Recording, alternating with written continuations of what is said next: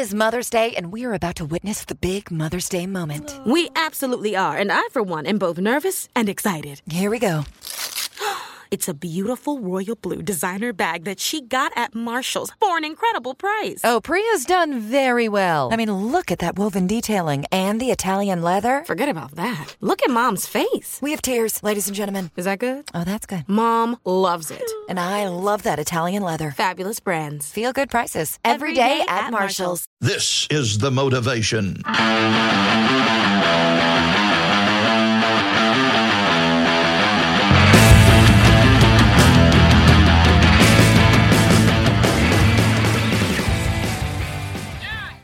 That's right. What's important on and off the mats. I'm joined by my brother from another mother, Alfonso. What up, Playboy? What up, man? I'm just chilling today, man. Can't wait to get into this topic. You know what? The last time we did it, I had a lot of fun talking about this topic, and like you said a little bit ago, it was it's therapeutic to talk about it. So super excited to be here again today with you, man. How you doing? Oh, I'm doing fantastic. Another Sunday fun day. A couple fights on last night. He got more fights coming up this week.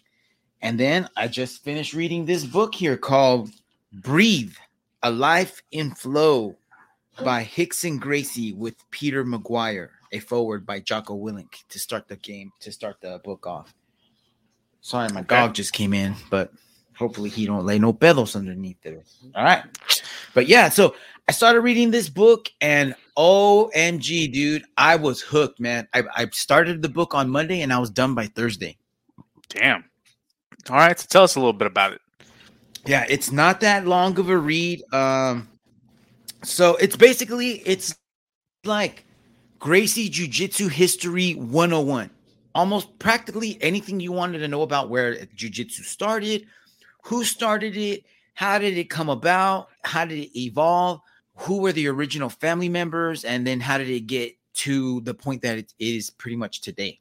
So again, it's basically just Rickson Gracie talking about his family history, talks about who the original Gracie members were, as far as he goes back and starts talking about how his family is like from, I think he said Ireland, that the Gracies originated from Ireland. Some of them came to the United States. Some of them came to Brazil.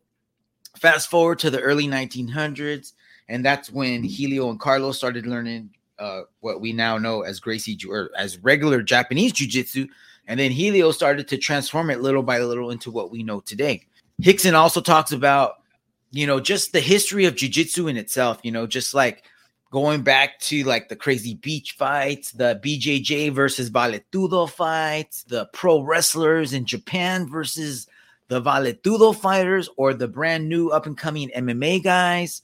I mean, it's just every chapter is just a crazy history, a sneak peek into what happened back then. And it's just crazy times, man. Crazy times. If you're not familiar with the history of jiu-jitsu, maybe you didn't read that Gracie 101 forum that they used to have back in the day on the SureDog forums back in the day. You ever check that one out, Fonzo? No, I don't think I ever did, man. So this is kind of cool. The fact that I can just like pick something like this up and then just kind of read about it. Yeah, I think I'm gonna have to check that out. Oh man, there was a really cool forum that was around check it out. I'm not sure if it's still around, but I remember they used to have a thread in the jiu-jitsu forums, and it was like one of the most top. It was a pinned topic, so it was always there at the top, and it just had page after page after page of like, it was almost like a Wikipedia for Gracie Jiu-Jitsu from beginning to end. So that was super cool. But this is the same thing, man. This is just Rickson Gracie's point of view of different instances that happened in their family, and specific, maybe most of them happened to him, but some of them he talks about things that happened to some of his uncles, some of his brothers, unfortunately his son as well. I don't want to spoil too much, but I do want to talk a little bit about it. So I'm going to start by talking about one of the most epic jiu-jitsu, close the door, my art versus your art, let's see what happens stories. So I'm not sure if you guys are familiar with back in the day in the maybe early 90s to late 90s, there was a lot of things there was these tapes that were circling called Gracie Challenges. You ever heard of them, Fonzo? No. What? Yeah. What are those about? Oh man, they were epic. So basically, the Gracie Challenge matches were basically somebody would show up at the Torrance Academy and be like, "I want to fight. I challenge your best fighter. I think I can whoop your ass. I'm a Shotokan 7th degree black belt. I was a college wrestler. I'm a bodybuilder. I'm a boxer. I mean, you name it. Whoever it was, someone would call the academy or just show up. And then if there wasn't somebody that they thought could represent the family name well, they would just call Rickson if he wasn't there. And Rickson would drive down and they would close the doors, black out the windows, turn on the camcorder, and fucking go to town. Damn. So they're pretty much like the original UFC matches with no rules, no weight class, no time limit. And that seemed to be a recurring theme in these Gracie matches. They're all about displaying their art. They're all about, there's no time limit. There's just whenever the time is right for them to end the match, that's when they're going to end it. That could be 5 minutes. That could be 30 seconds. That can be 2 hours. These guys are willing to fight to the death. That's just how they think. So it just so happened that this event that I'm going to speak on right now, which if you're not familiar with, is just an awesome, awesome story. So grab your popcorn, sit down. We're talking Rickson Gracie history right here. This is history. Towards the end of Rickson's career, he started some MMA matches. He started his MMA career in Japan, and he won 2 consecutive tournaments in a row. And after that, and he won them like super easily, Fonzo. He won them like he just creamed everybody. All right. And so after that, it almost seemed like the Japanese audience and the Japanese matchmakers were just intent on finding a fighter to beat Rickson. And they didn't really have anybody that they could match up with him. So what they would do, and they still seem to do this a lot over there, is they found their best professional wrestler. And in those days, and even these today in days now, like current days, some of these guys dabble in shoot fighting. They do a little jiu-jitsu. They do some judo. But in Japan, they consider them fighters, even though they do fixed fights. You know what I mean? That's what pro wrestling is. It's already agreed upon. They already know who's going to win the match. They just make up what happens as they go along, right? Right. So I can't remember the name of Japan's #1 pro wrestler at the time, but he called out Rickson on TV. And Rickson responded with the message, and he just basically said, you know what? I don't participate in fixed fights. I only do real fights. So, damn. And it just so happened that message was put out when Rickson was in Japan. Rickson was visiting Japan. This pro wrestler tried to capitalize on that, called out Rickson. Rickson was like, you know what? I'm not going to do that. I'm out of here. I'm going back to the United States. So at that time, Rickson already had his academy in LA. And he was very successful at it. He had already won 2 mixed martial arts tournaments in Japan. And back in those days, it was like, you got to win 3 fights in one night. Right. So fast forward, Rickson comes to Japan, or is back from Japan, when you can call him the disciple of the professional wrestler that originally called out Rickson. And this guy's name was Yoji Anjo. Yoji Anjo was another pro wrestler who was highly regarded. He was a lot younger than the previous wrestler that called out Rickson, but on Japanese media, he called out Rickson and he said, I'm going to the United States and I'm going to go whoop Rickson's ass, in so many words. So a camera crew flew with Yoji to the United States. They go to LA. They freaking bum rush Rickson's academy, and Rickson's students are in there and they're panicking because they're all just trying to bum rush the academy, bum rush the doors. And one of them in particular is looking for a fight. So somebody at the academy calls Rickson and says, Rickson, bunch of Japanese pro wrestlers just showed up. There's a bunch of camera crews out here. What do you want us to do? Rickson says, try to keep them outside. I'll be pro wrestlers to come in, but keeps the media out. All right. So now they're in they're in the academy. Rickson has the windows blacked out. And again, there's no media in there, but they do have a camera. So Rickson has, I want to say it was Hoyler filming this event. So it's Rickson and Yoji Anjo about to go at it. And this is not for money. This is not for the media. This is just, you know what? You've been talking about me, and now here you are, and we're going to settle this. And Rickson goes on to beat the living crap out of this dude. He says he just keeps punching him and punching him and punching him. So during this fight, Rickson says this quote. Check this out. This is some cold-blooded shit right here. It says, if I'm fighting you for money, I'll stop hitting you when you or the referee ask me to. If we're fighting for honor, I'll stop hitting you when I feel like it. So fast forward, they're fighting. He just keeps punching him and punching him. He says at one point, Yoji is like fish hooking him. And he says he feels like his finger is about to rip through his cheek. And he says, I'm okay with it. That's not even going to stop me. I'm good with that. He said he just kept punching him and punching him. Said he broke his nose, closed up both of his eyes. He didn't give up. So at that point, he just choked him unconscious and left him in a bloody, there's just like a pool of blood, and just let him go. And he lands face down. Rickson stands up. At that point, somebody opens the doors. All the Japanese reporters rush in and they just start taking pictures. They don't know what happened. They just see Yoji on the floor all fucked up in his own blood. And I believe it was his manager who was there with him, tries to run in and cover and block the view from the reporter so that they don't see what's going on. But they already saw. It was too late by then. And that was it. So Yoji goes back to Japan.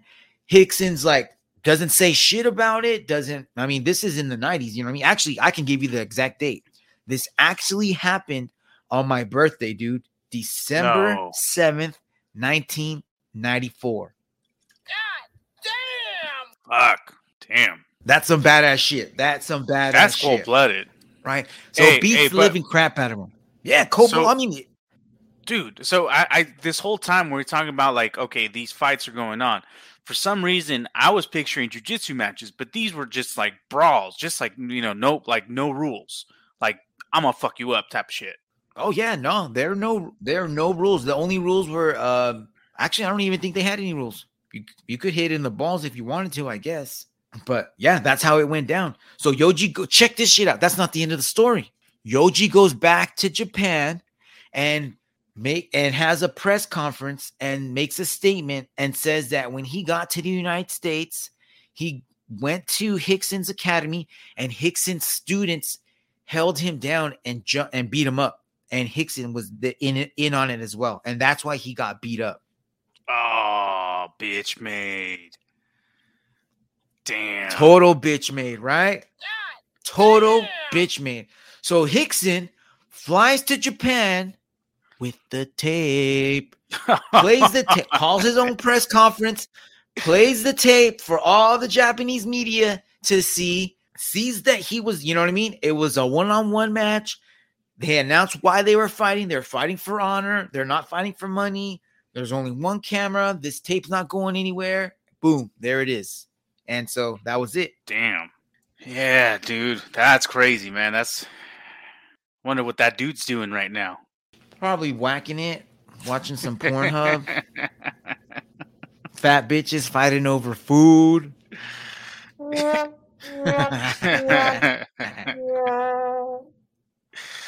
He's got taste at least. Who knows? Right?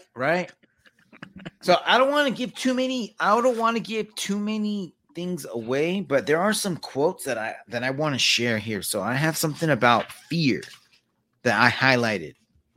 All right. He says, if you fear something that has not even happened, then quitting becomes a form of self-protection.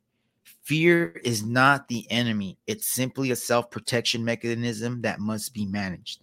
So when you read this book, you're not just going to learn history about jiu-jitsu. You're going to learn about mental health, about mind games, about breathing, about how to get yourself out of stressful situations. I mean, I cannot tell you how many things I highlighted in this book, how many tabs I have, how many things I've already started thinking about myself. And dude, they've been making, like, I don't know if it's the book. I don't know if it's in my head.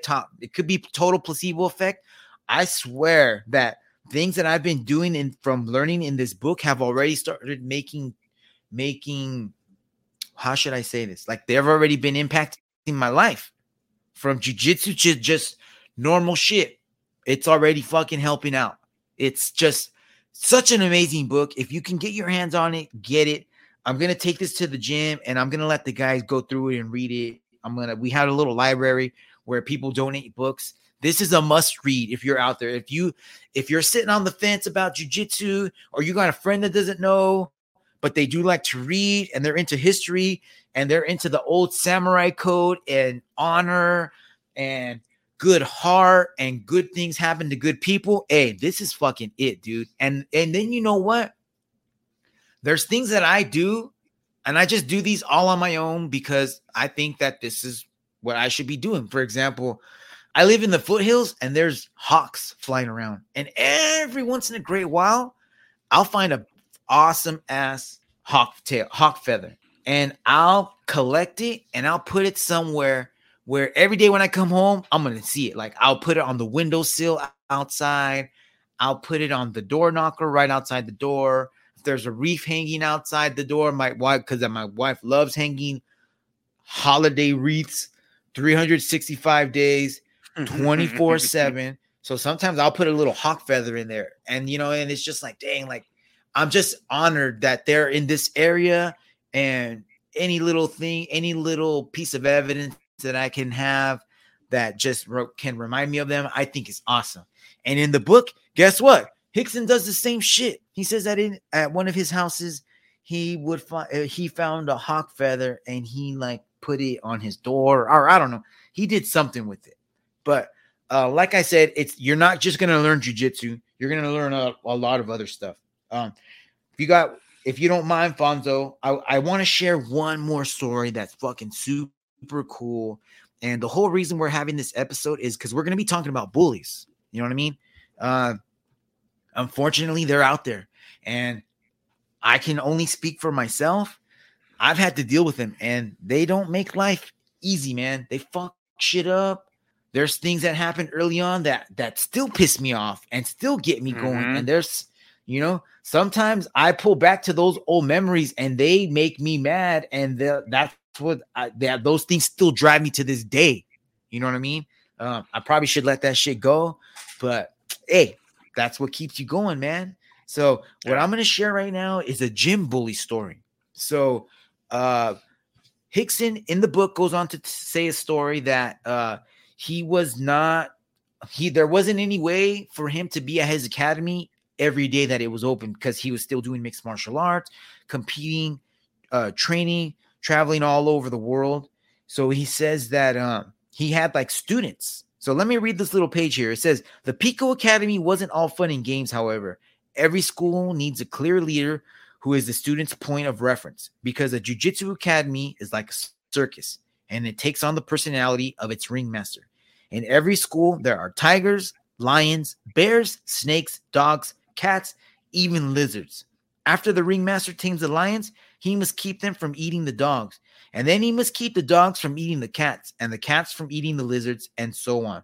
Because I led by example, I had to crack the hard nuts the minute they walked through the door.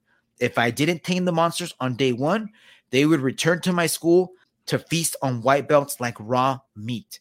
I don't want to get into what's going on in the jiu-jitsu community right now, but there's been some demons, some skeletons in the closet that have been some stories, actually not stories, but things that have been happening that should not be happening, and this is a little part of it. You know what I mean? What I'm referring to is extreme, and we'll talk about that on another episode. And I think we should address that. I think that we have a how should I say this? A responsibility. We have a responsibility to talk about what's happening in our community right now, and voice our opinion and come up with a plan to prevent from things like that are happening right now from reoccurring in the future. And we'll talk about that at that given time when we cross that bridge. So getting back to this story. So check this shit out, Fonz.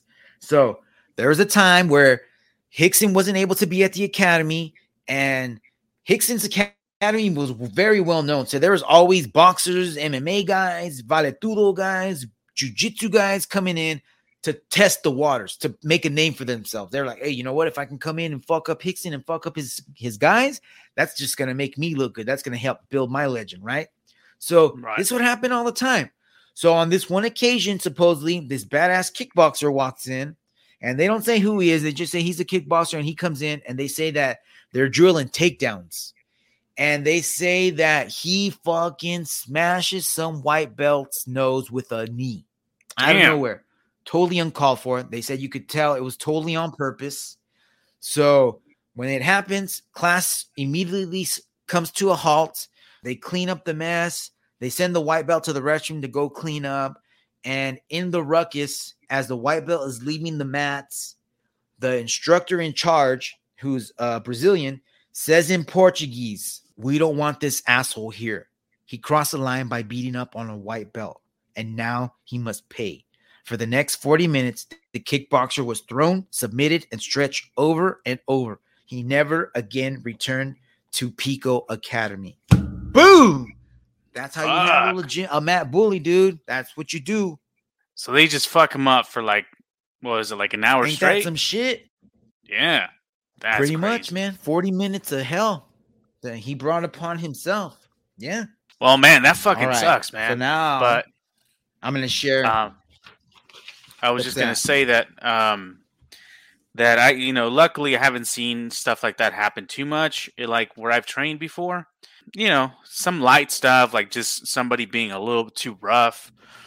But it wasn't really like it was only going after white belts. Kind of just his attitude. He's just like kind of like more of a jerk than a bully. You know what I mean? Yeah. But yeah. I mean, luckily that dude hardly ever showed up. But anyways, whatever. It is what it is. So, anyways, you had another story?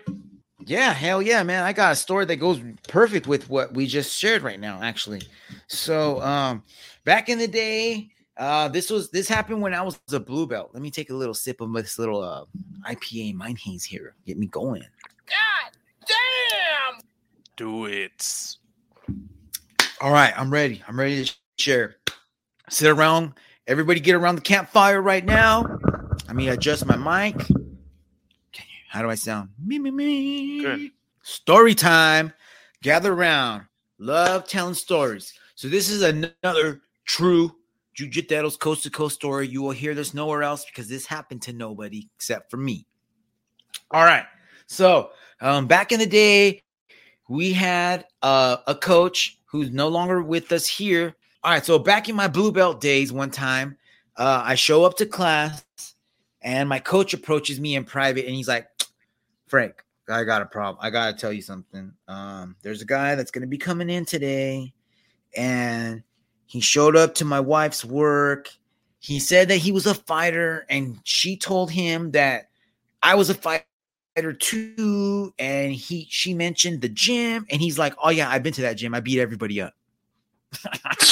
What? Yeah. So he's trying to pick up on her. He's telling her, "Oh, I've been to that gym. Yeah. Oh, I know those guys. Yeah. Oh, I rolled them all up. They're sorry. Yeah. No, all of them." And she's like, "Really? Well, you know what? My husband's just got there not too long ago, so maybe you should give him another try." He's like, "Oh no, it wasn't even that long ago. It was probably him. I rolled him up." So, what the fuck? Mind you, my coach is, I don't want to look it up because then that might give away who he is, but he's a pretty big guy. He's a pretty tall guy compared to me. Everyone's tall compared to me. So this guy was my size. Let's just put it that way. This is a small guy, probably 140, 145, maybe 145 pounds, 150, Okay. maybe 150 max. All right. So she convinces him to go to the gym and do a trial class to try it out again. So he's like, I'll think about it. We'll see what's going on. Well, guess what? He fucking shows up. He shows up. So before he shows up, my coach is telling me this whole story. And he's like, "I'm going to put him with you. And I need you to teach him a lesson."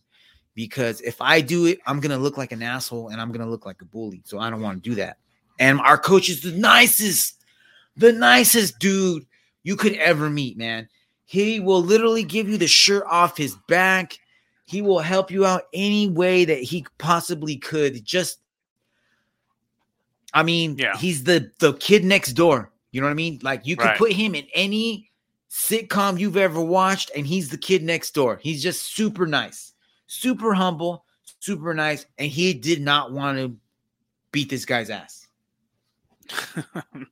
So he asked me to do it. So I'm like, all right. So he pairs me up with him, and the dude sure as shit shows up wearing tap out shorts, a Grappler's Quest t-shirt. I don't remember the year. I don't even remember if it was like close to the time, but he was wearing it. So I'm like, oh man, this guy's trained, or he's competed, or somebody gave him a shirt. Yeah. So you guys know how class goes. You guys pair up and you go over technique. And as we're going over technique, I'm just asking him questions about his training, where he's been at. And he's just, you know how it goes, man, when someone's just super vague, but they want to act like they've trained all over and they know everything and they will. Yeah. So he's being like that. He's being very condescending. He's being very egotistical. You know, he's not a very good training partner. He's muscling everything. Right. God damn. So we start rolling, and he tried to do so we start, and we start on knees. So we start on the knees, and I'm sitting on my butt, like butterfly guard, more or less. And he pops up. He's standing, and he wants to try to pass, and he does like a fucking one-hand cartwheel, kind of like. Okay. And he tries to like flip over me. Right. And as he does it super slow. I fucking grab that arm and I roll with him and I triangle him from the top, and I land in full mount with him on top. And I just fucking crank his neck, dude. And he tapped right away. So I got him right there again. Then we start again. I pull, we shake hands. I'm in butterfly again. Fucking, we start. He's sitting down this time. And then I reach for a quick arm drag and I take his back and I fucking strangle the shit out of him. Put my back into it, so he felt it right away. He taps again. We start again. And I don't remember what I got him with, but I remember I got him like 3 quick subs, like in a minute. So then after that, I'm like, I don't like to do this to people. But I'm like, I subbed you 3 times in a minute. That's got to be enough to be like, oh, okay, they're not the same guys anymore. If he ever did show up and beat everybody, which I know he didn't, because I was at that gym since it had started. So fast forward a minute and a half later, I subbed him a bunch of times already. Now he tries to, I don't want to sub him anymore. I just want the round to be over. I want him to know his place. And I think that I showed him, and I think we're done. So he tries that fucking stupid ass cartwheel guard pass again. And when he plants that hand, I just fucking kick it out with my leg. And he falls on his head. And he falls on his head, and then I just take side control. I take side control, and I'm holding like a weak arm triangle from side control with the knee on belly. And I'm not really putting any pressure, and he like shrimps out, and I let go, and we start over, and guess what he does? Guess what he fucking does? Cartwheel. He tries his fucking one-handed cartwheel guard pass again. So what do? I fucking kick it out again. He lands inside. I land inside control again, and this time I put knee on belly, like I'm about to squeeze a fucking bezel out of this fool. I grab that arm triangle, and I'm ready to pop his head off. And then, of course, he taps. And then, by then, you know what I mean? The round's almost over. And then, at that point, I'm just sweeping him. I'm having my way with him. There's nothing he can do. and I let him go. I subbed him like, I don't know, 3 or 4 times in the round. And then he gets paired up with my boy Abel. And Abel, dude, does not hold back. Every time I looked over, that fool was tapping. I tapped that guy, like I said, 3 or 4 times. Abel tapped him double, at least double. I saw him tap at least 6 or 7 times. Damn. After that, we used to have this training partner named Chris Baker. Dude, imagine like a 5'4", 150-pound, 4%, 3% body fat, 22, 23-year-old dude, high school wrestler, junior college wrestler, just the sickest top game, the sickest. He was so good. He was another blue belt. I miss that guy, man. Chris Baker, don't know if you're out there listening, bro. Hope you're still training. Hope to see you on the mats again soon, eventually. But Chris wrecked this dude's life. I tapped in 3, 4 times. Abel tapped in 6 or 7 times. Fucking Chris had him tapping like he was tap dancing, dude. It was in the double digits, easy.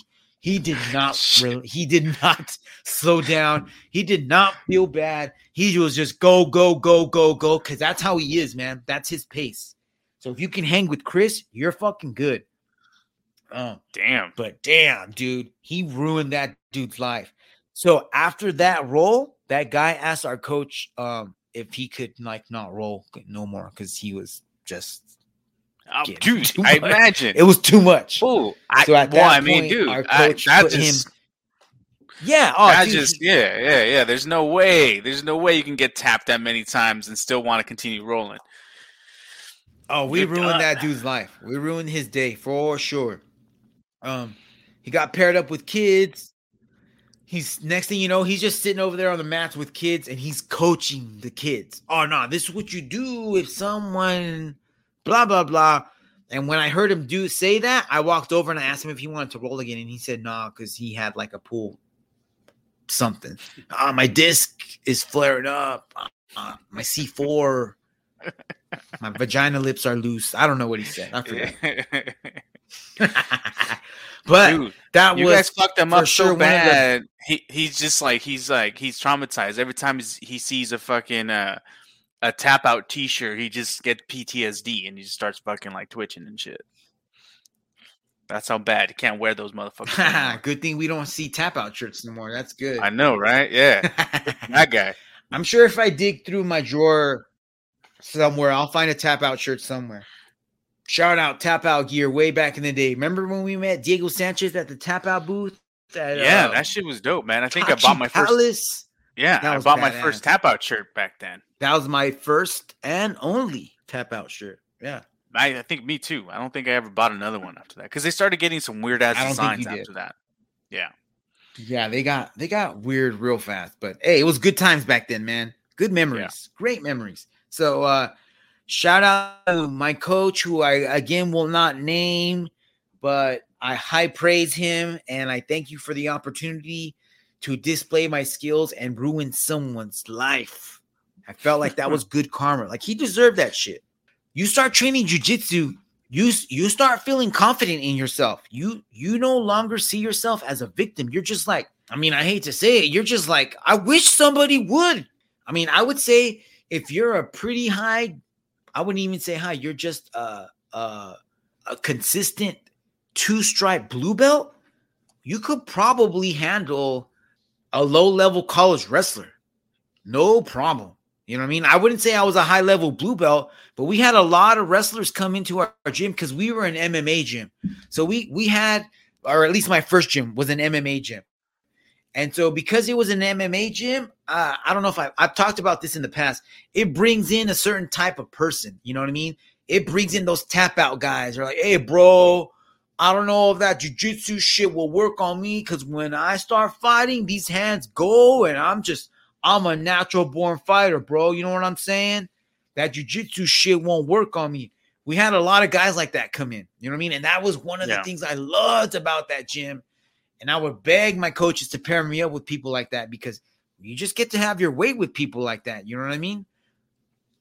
Yeah, for sure. But now I'm at a different gym, and You don't see people like that. So it's part of the culture, and it just depends on your gym. Hopefully your gym's not like that out there.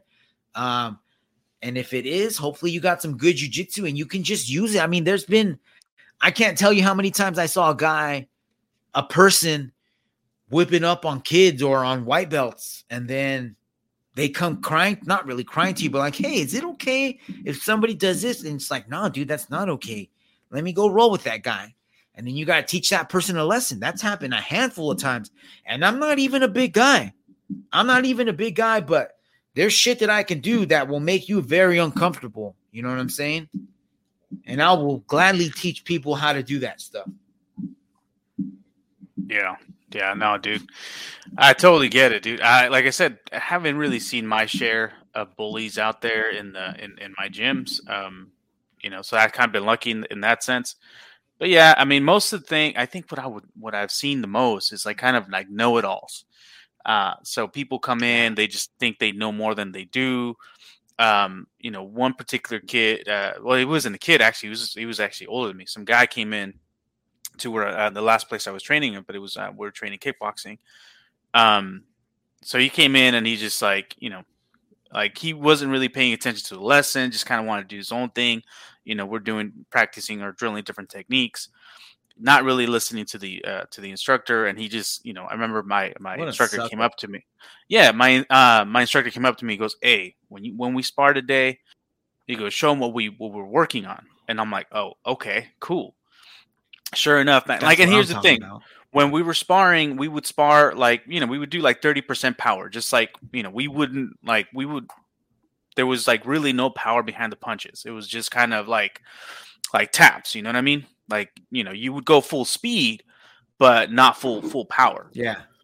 So, yeah, man. The whole we do like 3-minute rounds. Pulling your punches. Yeah, just pulling your punches. And kicks too, you know what I mean?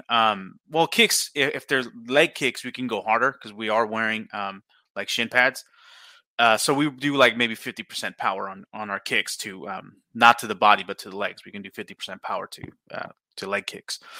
So, dude, the whole round, we're working this particular combo, or that's what we're supposed to be drilling in class. Dude, I landed that combo like 6 times on this dude.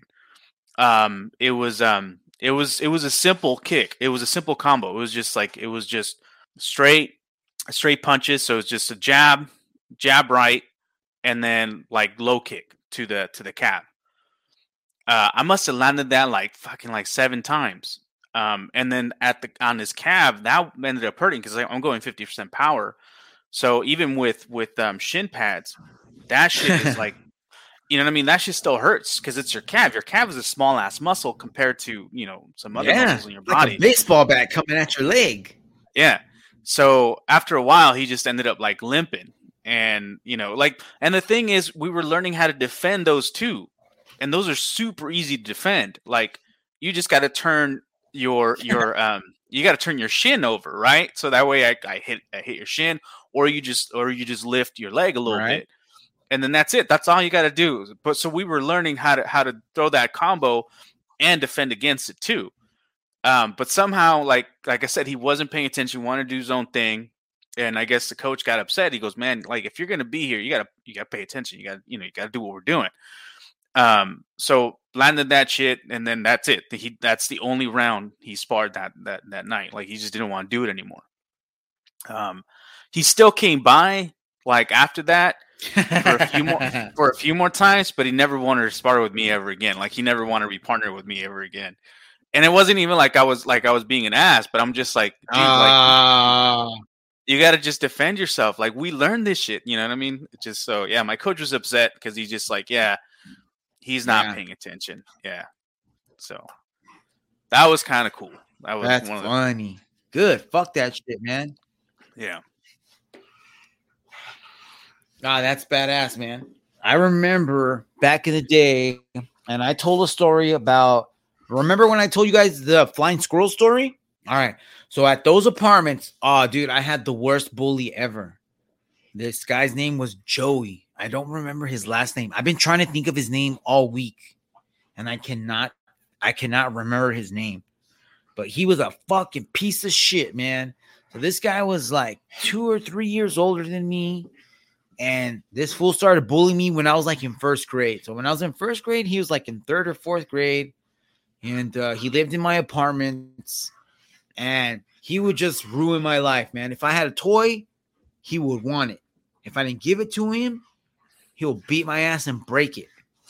If we're playing a game, like a game with a ball, he'll fucking take the ball and throw it on the roof.